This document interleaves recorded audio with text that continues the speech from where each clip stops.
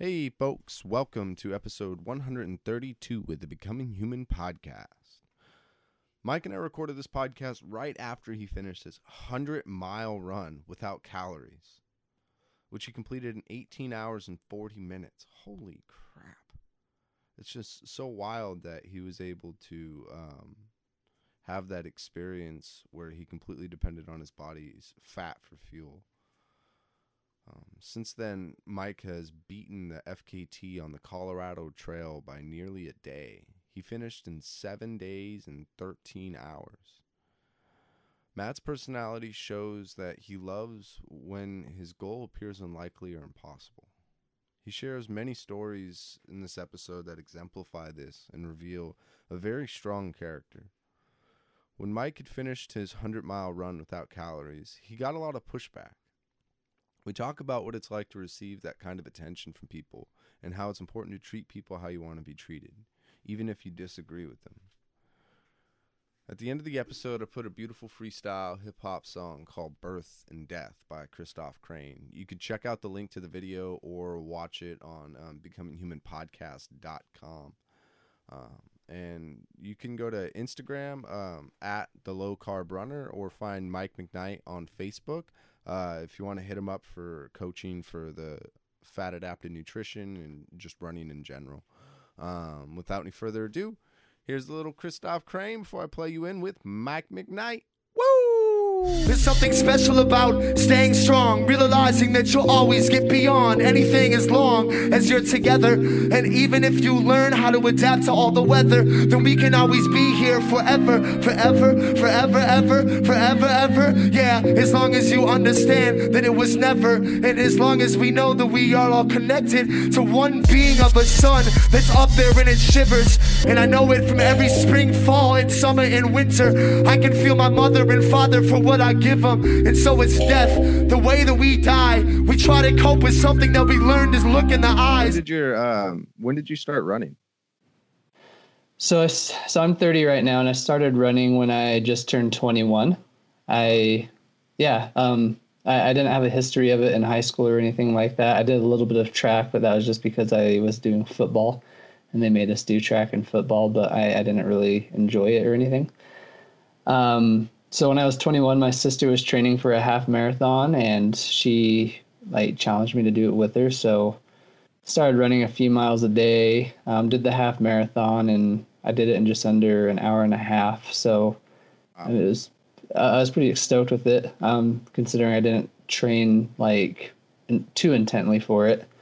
So I decided to start running a little bit more, train a little bit harder. I had a little bit of a lofty goal to try and walk onto the track team at Utah State, the college that I was attending.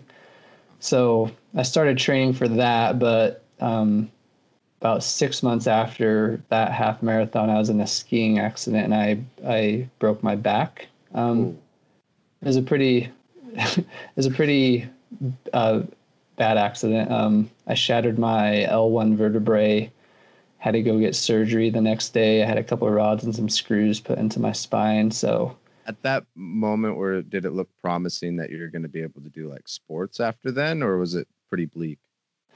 So first thing I asked my doctor after surgery is if when I could start running again, just because I was starting to enjoy it by this point.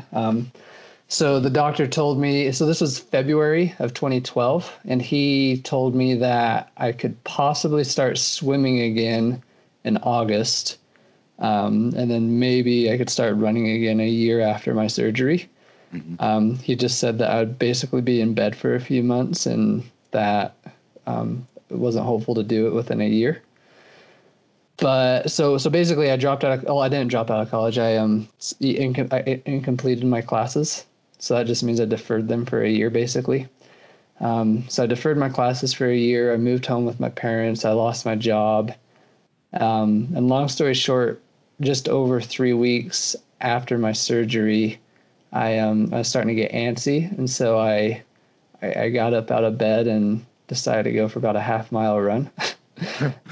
Wait, did you feel, were you physically feeling it, or did you just really want to get out there?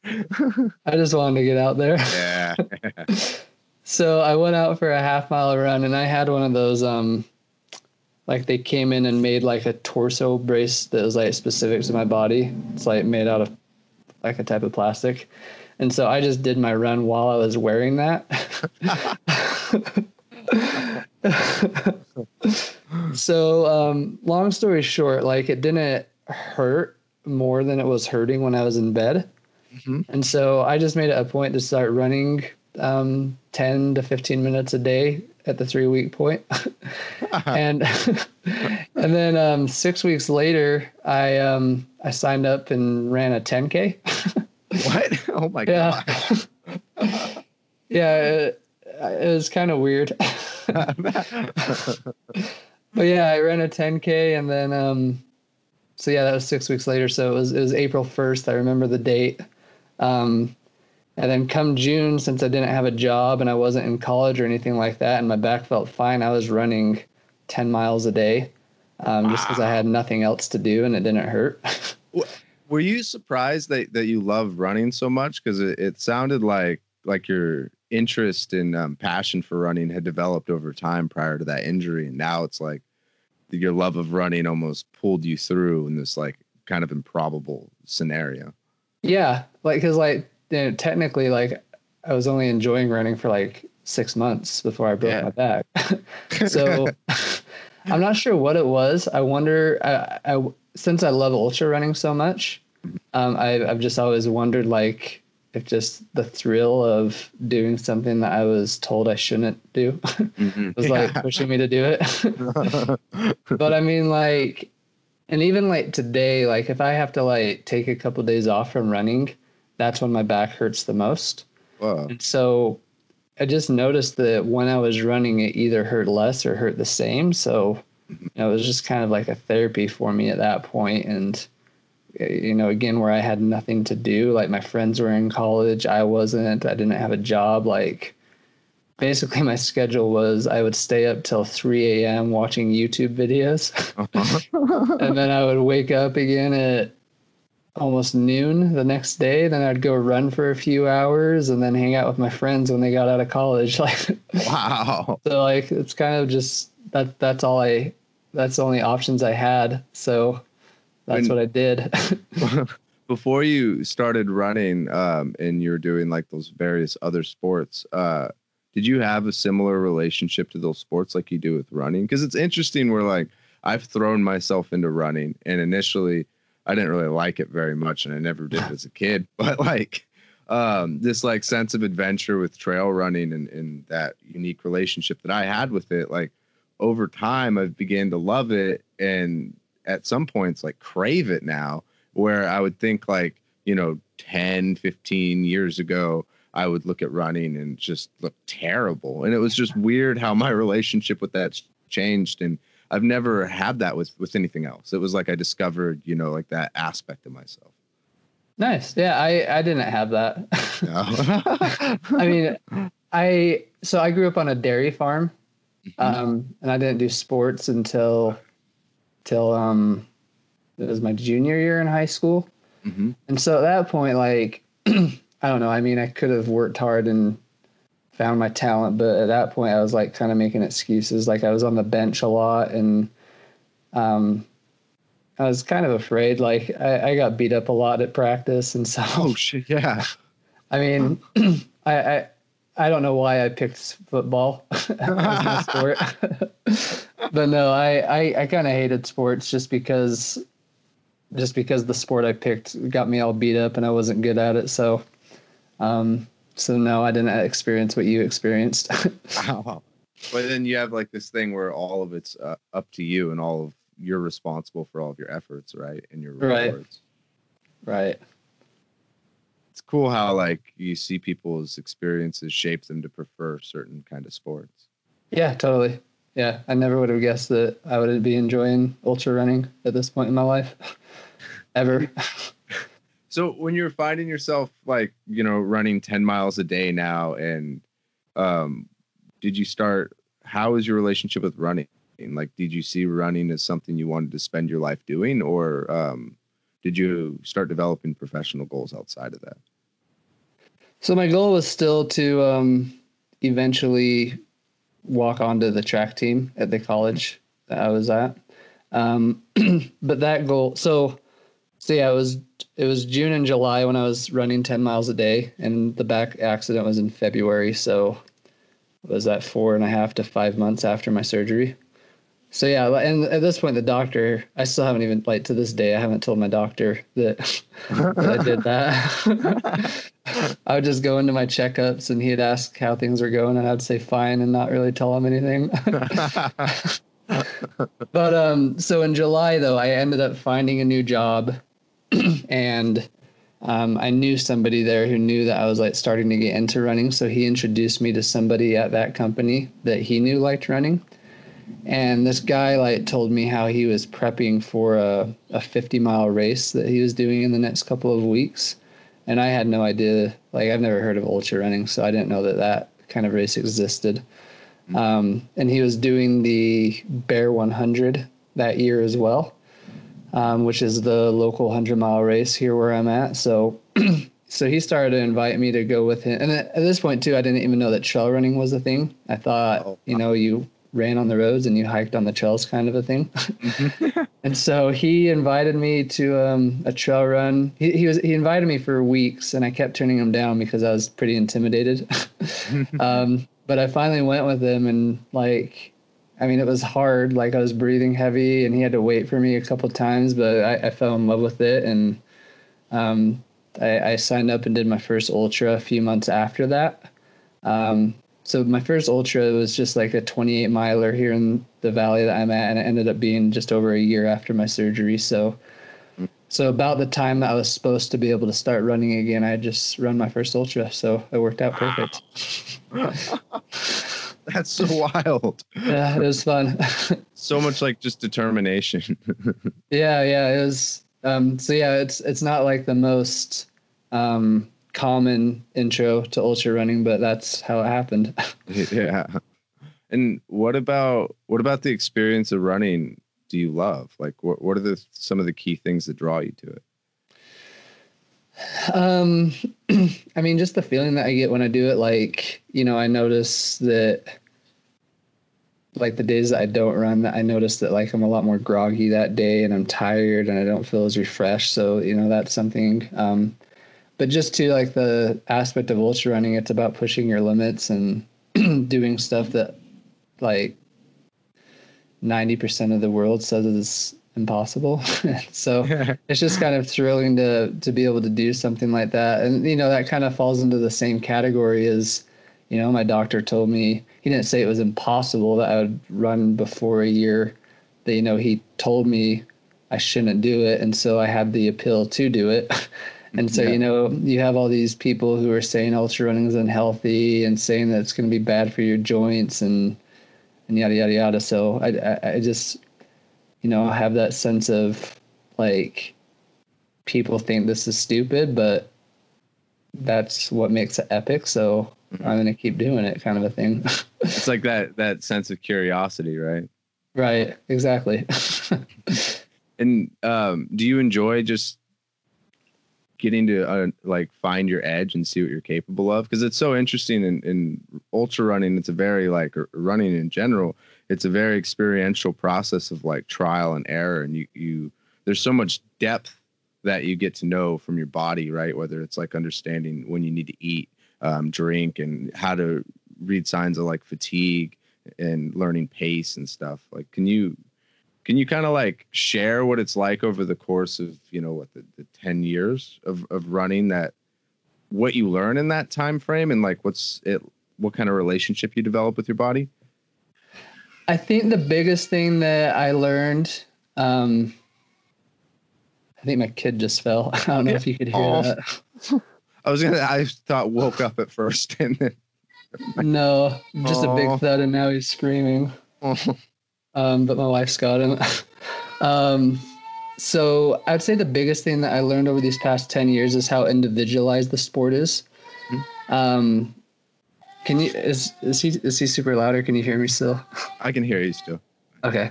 But yeah, how individualized the sport is, just because, when I started, especially, like, in the terms of nutrition, There, have you heard of Carl Meltzer? I'm sure you have. Yeah. Yeah. So the speed goat. Yep.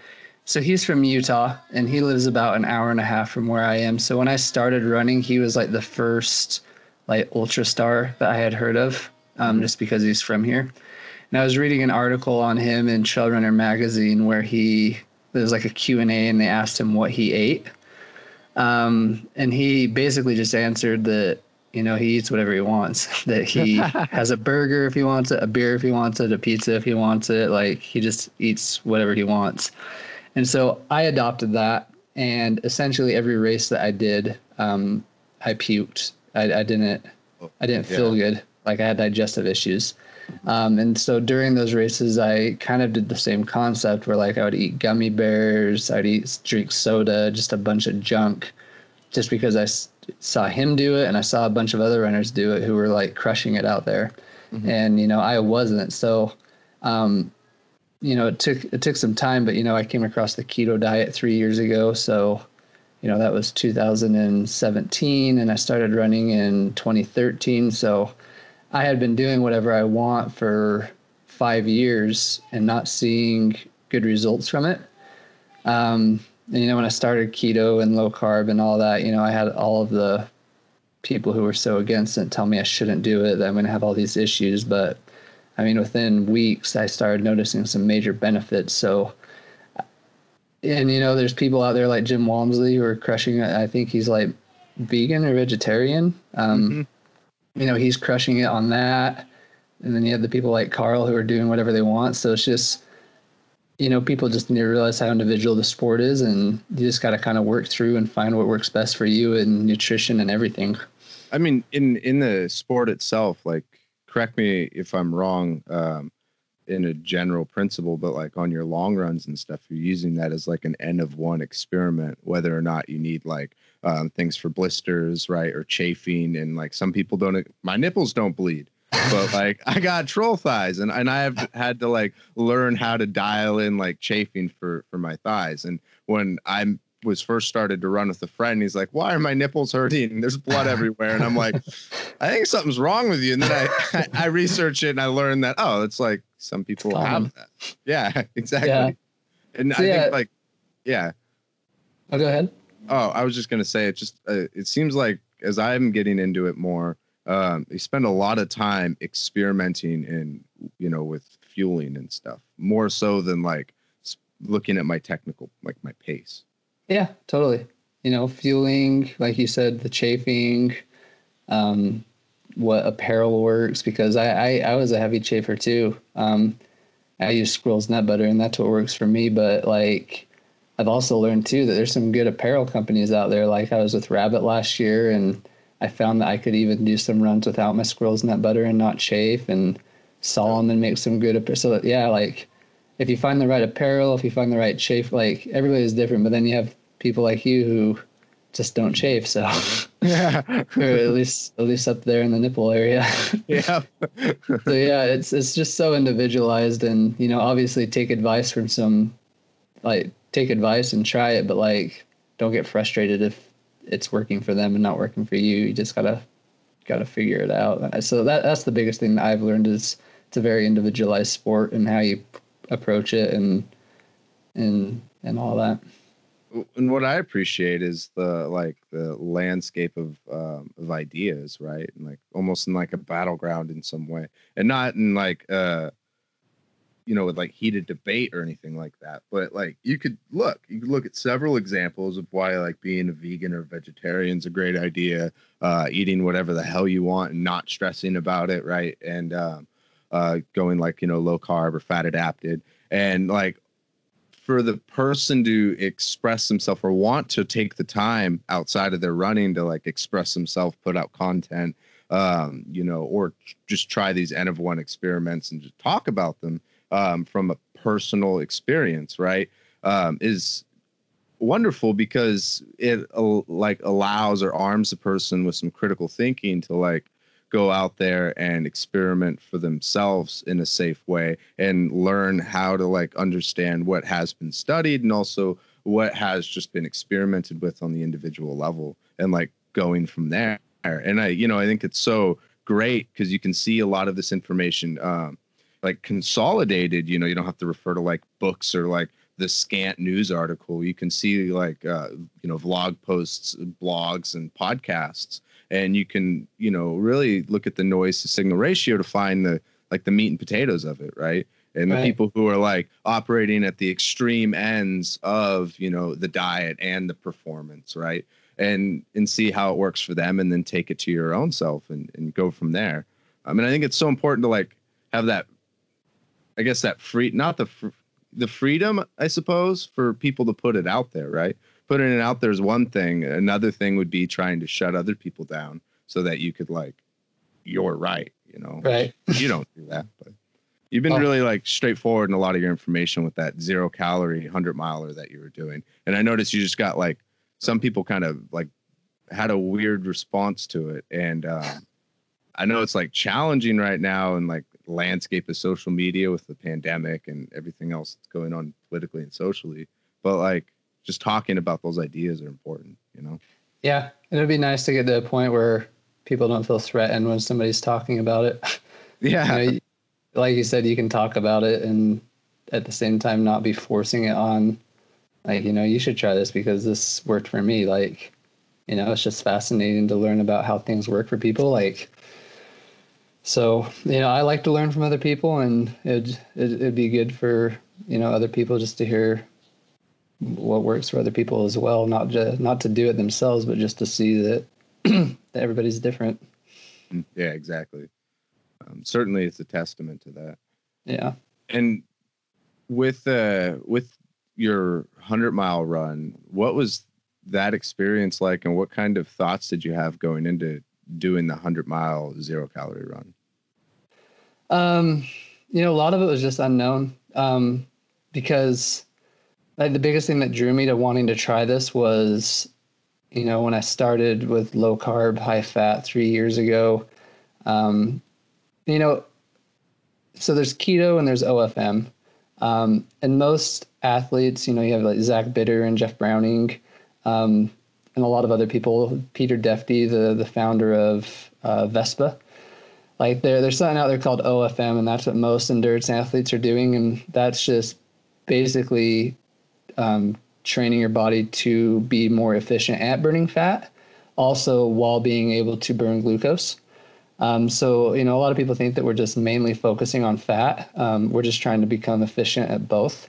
And so when you start doing keto and OFM, there's like different phases that you go through. And the very first phase is the adaptation phase. And basically what you do is you follow strict keto for a few weeks to a couple of months. And then you do all of your long runs essentially fasted, just because you're trying to get your body used to burning fat for fuel.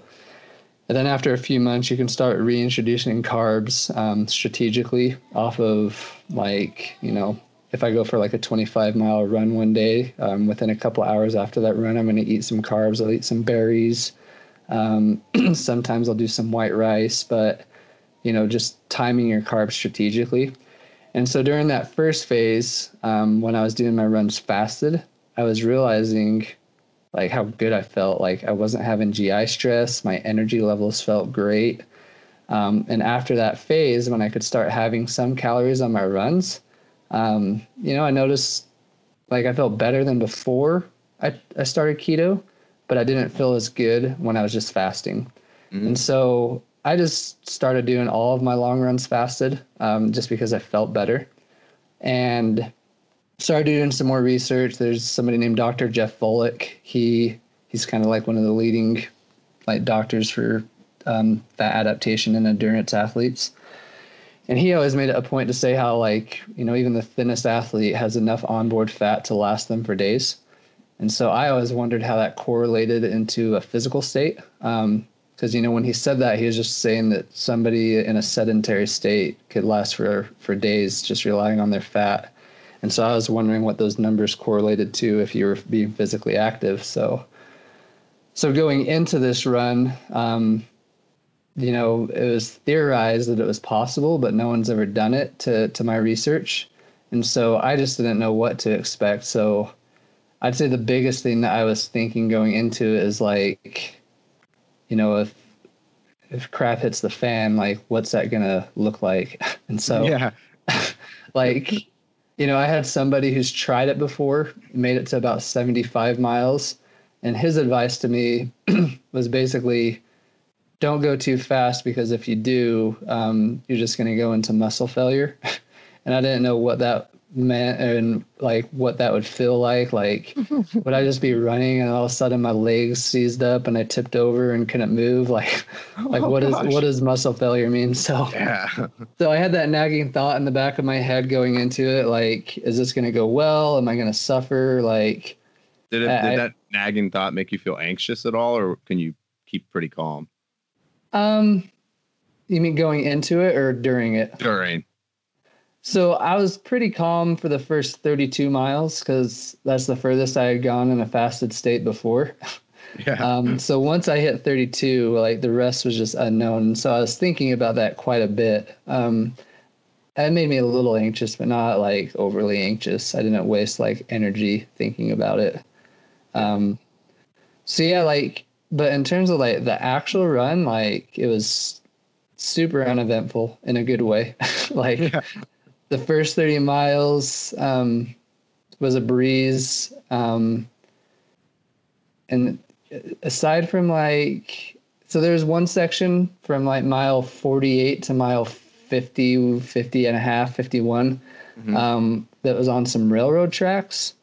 And so to give a little backstory in that, I created the route, shared it with my friends in the valley that I live. Somebody sent an edit back to me. Basically, he changed a section that would have taken me off a busy road onto like a ATV trail that followed a canal. And so I liked that just because I didn't want to be on a busy road. So I took his route, downloaded it to my watch. And this is mostly my fault for not looking fully at the route. But for some reason, and I talked to him afterwards, and he said that when he did it years ago, there used to be a trail there. But he sent me down this like 3-mile section of railroad tracks to get me off of the busy road again. Yeah. And so I start like, my watch starts beeping because like, you know, I know there's valley like the back of my head because I've lived here my whole life. And so I'm just running where I think I'm supposed to go. And my watch starts beeping and I like look at it and it's telling me to veer right onto the railroad tracks. So I was like, oh, this is weird. So I got on it and followed it, and the trail that used to be there wasn't there anymore. So I was like skipping railroad ties, and it was just super rocky, sharp rocks. So it was hard to run. So I essentially walked that whole section, and it was the heat of the day. So it was like, you know, freaking hot. I was going slower. Like that was the first time that I like got out of my groove. And so those 3 miles were a little bit rough and frustrating, but as soon as I got off of that, I was able to get back into it and finish. What was it like to shift gears from those rough miles to the smooth miles again? Was that pretty easy for you psychologically, or did you have to do like some pep talk or coping skills? I had to do some pep talk. Yeah. But fortunately, like a mile and a half after I got off of those railroad tracks, so I had some people that paced me throughout the day. And just a couple miles after that, somebody met me. So I was able to get talking with somebody again shortly after, and that helps. For people who don't have any experience like ultra running or racing, what is it like to have a pacer, like emotionally, and how uplifting is it for you? I mean, it's especially like in that moment when I was like struggling, it's amazing because at least me, I like try to put on this front that I'm not pissed. And so I put on this front for a little bit, which helps me get back into my groove. And then I don't have to put up on a front anymore just because I'm finally feeling good again. So, you know, sometimes you like try to make yourself feel better than you are because you don't want them to worry and you don't want them to like, not that a pacer would suggest you quit, but like in this situation, like where I've never done it before, like I didn't want to raise any red flags. Yeah. So like, you know, having somebody there to help you, like, you know, toughen up. And then just somebody like in my case, like I hardly ever talk to my pacers just because I'm not a talker when I'm in the zone.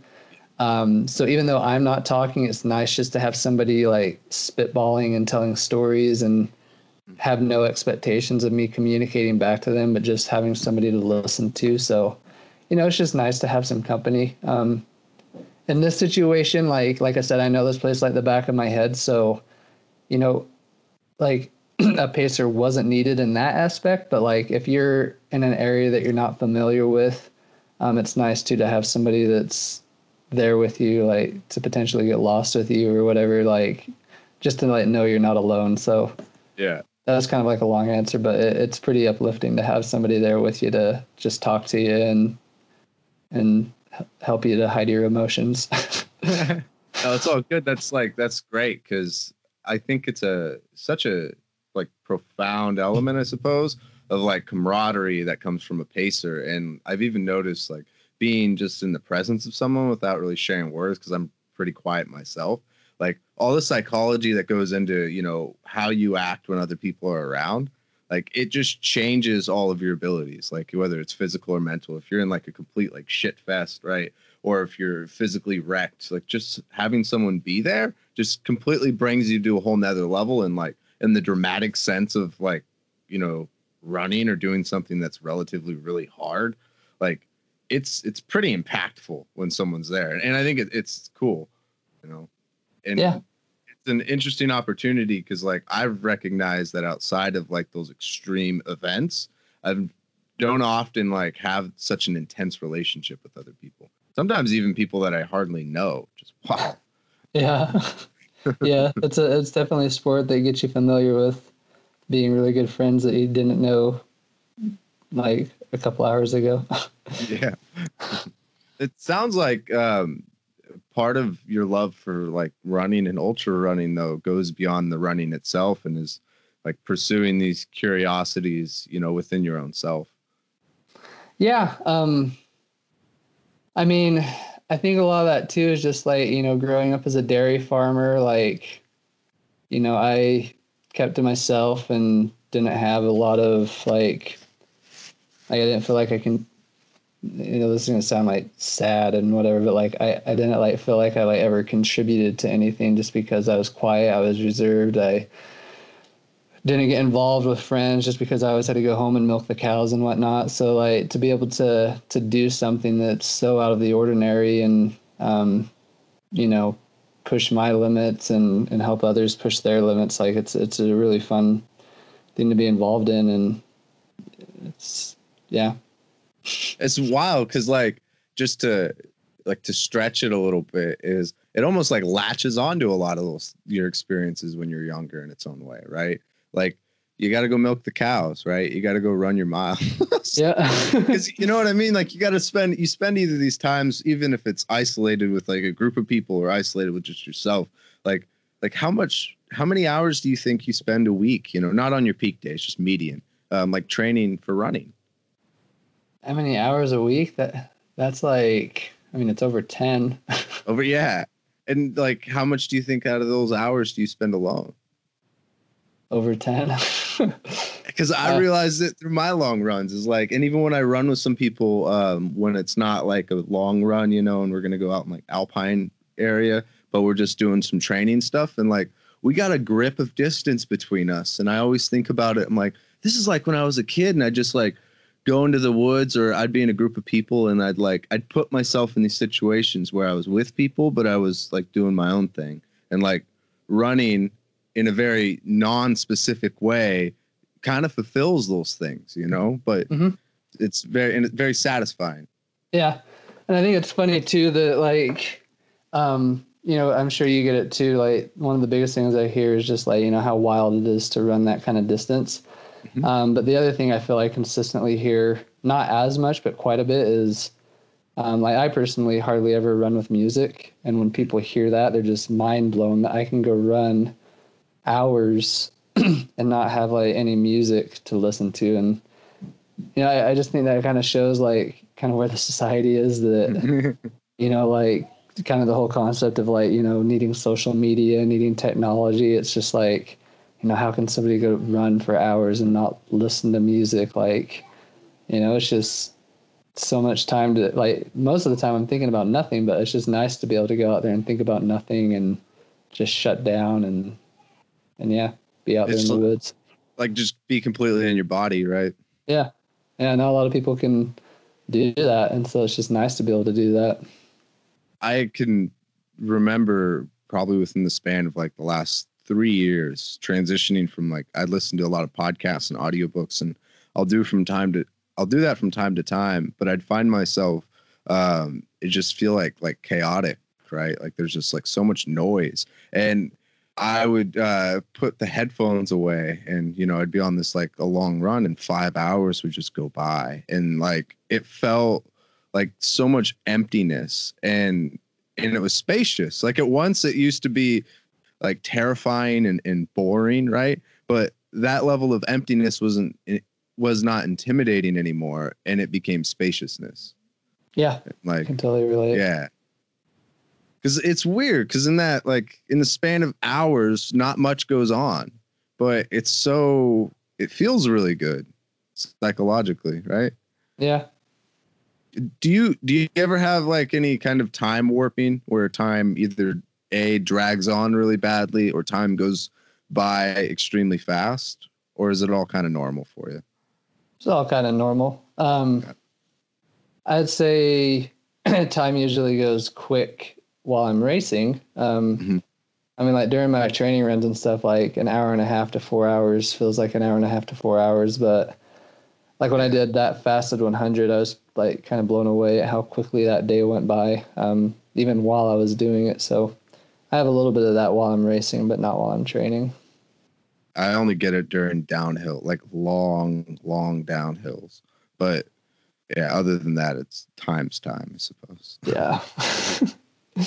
And just kind of like in closing, you did the triple, you got like the Triple Crown. Wait, you got the fastest time of all three of the 200s last year, right?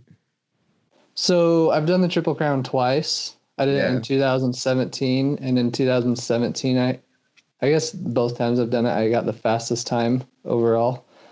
And then, but in 2019, so last year I went back and I did it again just to try and improve my time for my overall time between all three. And through some like crazy miracle, I didn't go into it like expecting this to happen, but this past year I was able to win each individual race as well. So I got the overall fastest time again, but I was able to win the Bigfoot, Tahoe, and Moab 200s. That's wild. It was. I think that's just like, and I thought about that a lot just because I never expected it to happen. But like comparing the 2 years, and like this is just a testament to how well this diet works for me personally. But like in 2017, I just started the diet, but in a way, I still had like the mindset of wanting to eat whatever I want, because I essentially would race so I could give myself a week to eat whatever I wanted. So I found myself racing a lot just because I wanted to eat other food. Yeah. So like the first year I did the triple, after each race, I had like a week where I'd eat like fried food, onion rings, fried chicken. I'd have some shakes from Dairy Queen. And I didn't like run at all in between those races. And then going into the races, like I was super inflamed. I was super sore. I was really feeling it. Whereas last year in 2019, I like really had it dialed in, and like, the sugar cravings had gone and I didn't really care to cheat anymore. So, I had a good year of not cheating, a good year of strict keto OFM. And I went into these races and ate some good food the week after as compared to 2 years ago when I ate junk. And I just felt like I recovered quick. My inflammation was low. I was able to start running again in between each race to get a little bit more prep for the next race. So just my recovery times were quite a bit quicker this go around. And, for me, I contribute that to just eating a lot cleaner and how well this style of eating works for me. How do you feel in like day-to-day life too? Physically, like, because the way that you're eating and training, is that having a really positive effect on your overall lifestyle? Yeah. I mean, I take one day off a week usually, and I've noticed like those days I'm a little bit more irritable. Yeah. So like, I definitely feel it. Like I feel a lot better throughout the day, and yeah, like, when I've been married for 5 years now, and when me and my wife first got married, we went through that newlywed stage where didn't want to like separate from each other at the hip, and like like whenever I'd go on my runs or races, like my wife like missed me a lot, and I almost like we joke about it now, but like she would almost try and like convince me to drop just so we could go back home and watch a movie or something together. Yeah. but now it's gotten to the point where like she wants me to go run because she doesn't want me to be cranky. Yeah. So yeah, it impacts my life in a good way. I feel much better when I can go out and have an adventure. That's rad.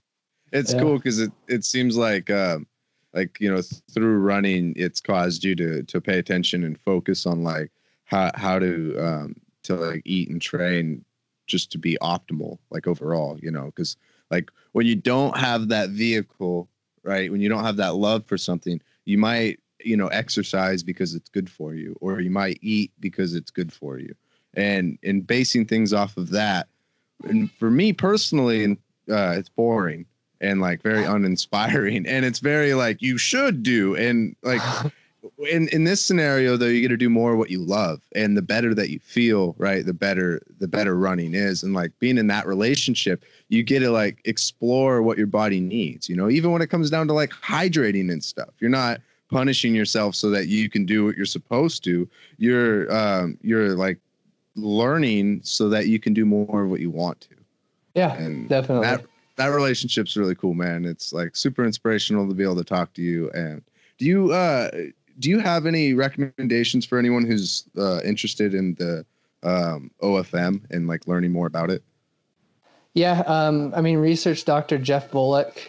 He has a lot of good information, and on Vespa's website, Peter Defty's website, he has some information on OFM. But just in general, like the few pieces of advice that I'd give to somebody is start slow. So like if you're pretty carb dependent, maybe pick a food group that you want to eliminate for a few weeks. So, the ideal thing would be to pick processed junk. So if you drink soda, if you eat cookies and all that stuff, like, eliminate that for a few weeks and get used to that, and then pick another food group and just kind of slowly work your way into it. But in terms of like, once you actually go full on in, the thing that I didn't know at first that I wish I knew that would have helped me adapt a lot quicker is that, when you go low carb, your body dumps a lot more salt than the typical carb dependent athlete. And so supplement salt, some like Redmond real salt, into some, like I drink salt water every day. So just start supplementing salt in to help replenish that, and it will help you recover a little bit quicker and get through the keto flu a little bit quicker. But yeah, take some more salt, research Dr. Jeff Volek, go at it slow and just start eliminating the food that everybody can agree on that's not good for you. And then start going into the other stuff, the grains, the pastas and all that. And, the slower, like that's how I did it. I started eliminating the junk first, and then the breads, and then, everything else. So yeah, but the biggest thing I'd say is to research Dr. Jeff Volek, listen to his lectures, listen to podcasts that Zach Bitter and Jeff Browning do, because they've been doing this for years and they have a lot of good information about it. Sweet. Now make sure to leave all that in the show notes too. Okay. And if anyone's interested too, I do coaching as well, and I have some keto OFM resources that I could share as well. But I'll be the first to admit that Jeff and Zach have been doing this longer, so they have a lot more knowledge on it than I do. So I like that transparency, man. And where can people find out more about you and your coaching and stuff? I'm still building my website, so the only way that works is to reach out through me through Facebook Messenger or Instagram direct message. My Instagram is dirtymike_89, and my Facebook is Michael John McKnight, and that's just the easiest way to reach me until I get my website up. All right, that sounds good. And I'll make sure to put all those in the show notes for everyone too. Cool. Awesome. Sweet. Thank you. I appreciate it, Mike. Yeah, thank you. Woo! Thank you guys for listening to this episode of the podcast. I'd love to be able to talk with Mike. He is such a cool guy, and it was so interesting to see how his body reacted from running those 100 miles. Like, it's cool what we're capable of, you know? And there's such a wealth of experiences to be had out there for every one of us. And it just takes putting yourself out there. I'm going to play you out with the song by Christoph Crane called Birth and Death Freestyle. It's perhaps one of my favorite freestyles ever by one of my favorite hip-hop artists. And if you want to see the video, you can go to becominghumanpodcast.com. And to learn more about Mike McKnight's coaching, you can head over to Instagram at The Low Carb Runner or Facebook at Mike McKnight and send him a message. All right, here it is, Christoph Crane. What was your grandpa's name? Jim? All right, so this piece, all right, it's going to be heavy. Okay, it's going to be heavy. I don't want you to be like, Jim, his grandpa recently passed away, so that's going to be a part of what's going to be happening. Anything else? Idea? So how about just death in general? What else? Staying strong, death, birth and death. All right. Wow, okay, here we go.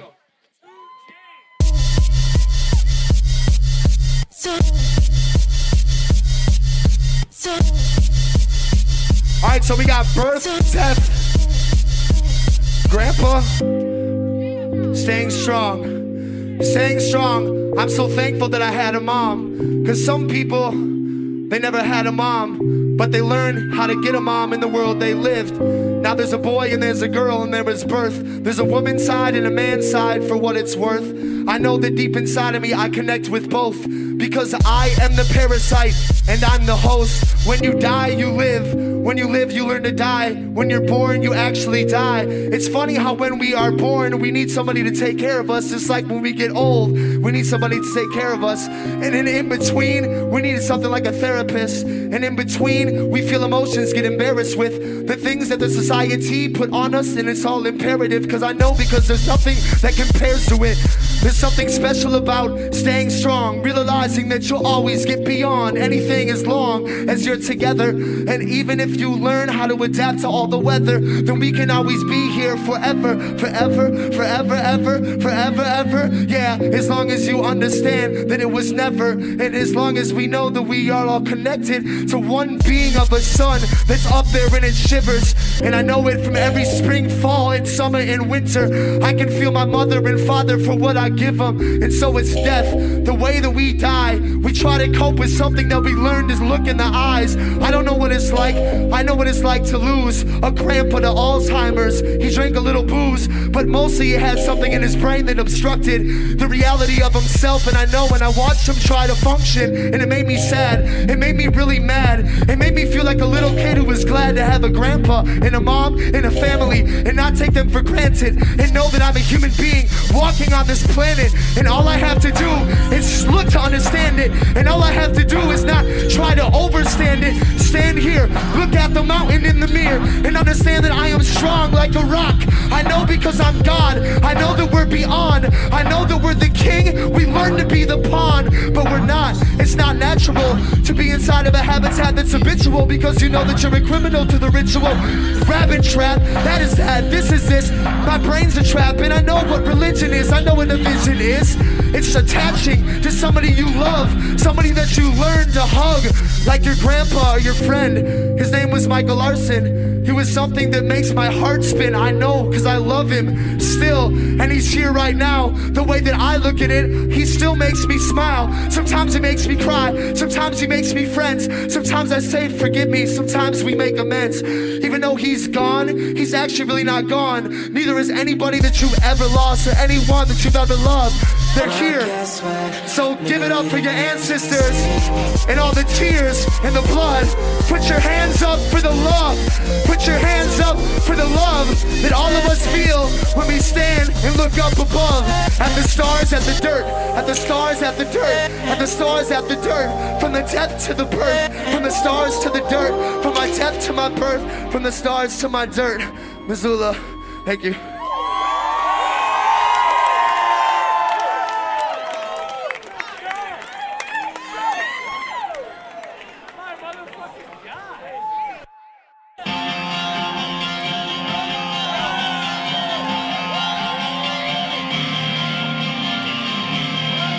I soak up every little bit to sharpen my bones. All grown.